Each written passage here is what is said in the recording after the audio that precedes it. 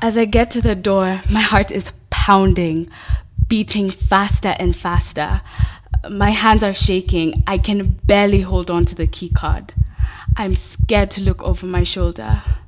I finally manage to unlock and open the door. As I attempt to shut the door, the senior lawyer places his hand forcefully on the door handle and pushes it open, forcing himself inside my room. Hold on. Let's go back a little bit.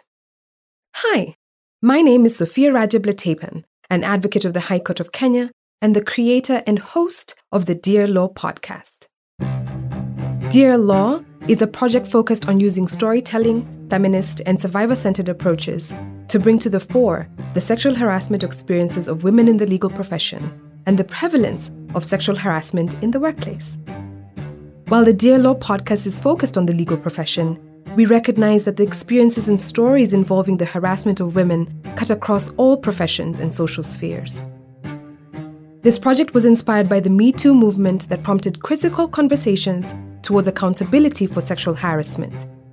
The goal of Dear Law is to amplify the voices and collective sexual harassment experiences of women in the legal profession, with a view to disrupt the normalization of sexual harassment.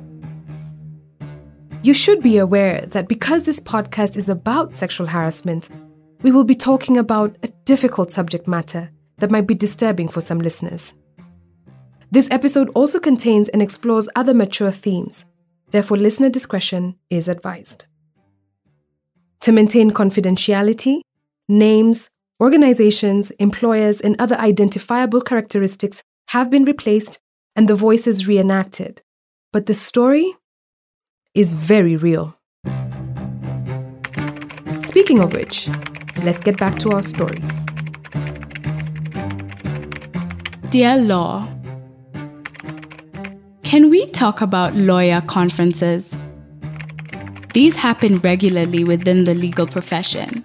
Lots of legal mumbo-jumbo to talk about, exciting new developments in the law, venting about emerging jurisprudence emanating from the law courts, training on how to manage your law firm, that sort of thing. To maintain your status as a practicing advocate of the High Court of Kenya, these conferences, referred to as Continuous Professional Development, or CPD seminars, are compulsory. There's just no way around them. Every seminar, depending on its intensity, the commissioning institution, and the number of days that it runs for, can get you between 1 and 4 points. You need a minimum of 5 points to renew your practicing certificate for the following year. As exciting as these seminars may sound, they are sometimes quite dreadful, boring even. Sitting in a packed hotel conference room downtown while listening to lawyers go on and on under poor fluorescent light just isn't appealing. So, I conjured a plan to attend a conference in Cape Town. Perfect vacation. I get to travel outside the country, learn new things, get 2 of the minimum 5 points required from CPD seminars, and go to the beach every day.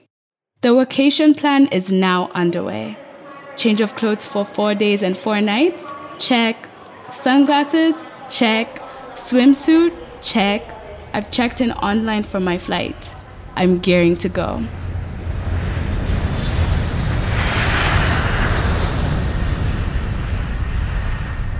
The conference goes well and culminated with a group dinner for all the lawyers in attendance.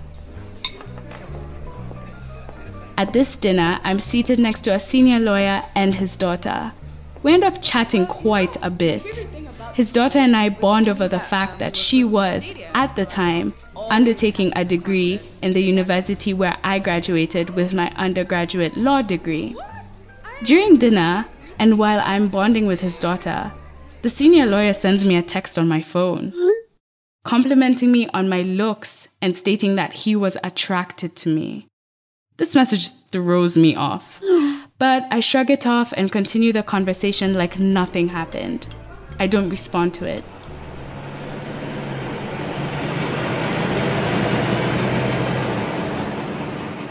After dinner, we all get into the bus that is supposed to take us back to the hotel. In the bus, the senior lawyer takes it up a notch and makes a pass at me again. I try and ignore him, hoping to be saved by a random conversation with someone else. Which floor you on? What? The bus arrives at the hotel and I dash out. I walk towards the business center to check in online for my return flight the next morning and print my boarding pass. The senior lawyer followed me to the business center and lurked behind me. I asked him to leave, told him I needed some privacy, but he didn't let up. He didn't leave. After printing my boarding pass, I walked to the lift to head to my room, and he got into the lift behind me. I pressed several buttons in a panic, overcome with an uncomfortable fear. I didn't want him to know which floor I was going to. I was hoping he would get off the lift before me, but he doesn't. The lift gets to my floor, and I walk out. He follows behind me. At this point, I ask him where he's going, and he says to my room. Hey, relax. I'm just walking you to your room. I am dumbfounded, and the only word I said was, no. I pick up the pace, hoping to dash to my room and quickly lock the door behind me. As I get to the door, my heart is pounding, beating faster and faster. My hands are shaking. I can barely hold on to the key card. I'm scared to look over my shoulder. I finally manage to unlock and open the door. As I attempt to shut the door, the senior lawyer places his hand forcefully on the door handle and pushes it open, forcing himself inside my room. Are you for real right now? What are you doing? Aren't you going to invite me in? No. We tussle at the foyer of the room. I am begging him to leave as he puts his hands on me. I was walking to your room. Into your room. Grabbing me by the waist. Sir, this is highly inappropriate and you need to... Pressing his body against mine. There's nothing inappropriate about two colleagues just... Tempting to kiss me. He is so close to me that I can feel that he's aroused. His hard penis is pressed up against me, which makes me cringe. At this point, I am horrified, completely overcome by fear of what may happen, but scared to scream.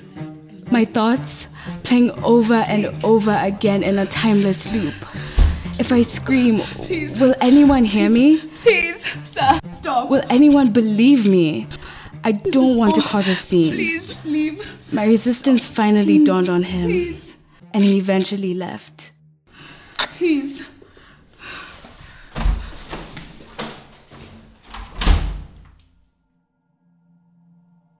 He didn't apologize, just left.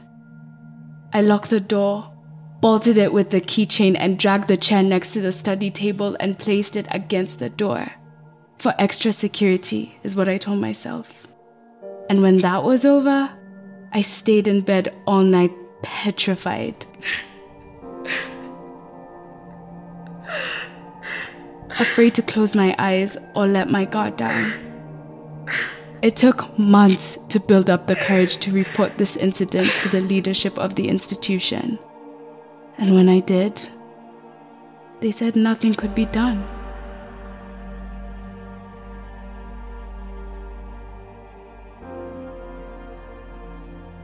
Section 23 of the Sexual Offences Act states that any person who, being in a position of authority or holding public office, who persistently makes any sexual advances or requests which he or she knows or has reasonable grounds to know are unwelcome, is guilty of the offense of sexual harassment.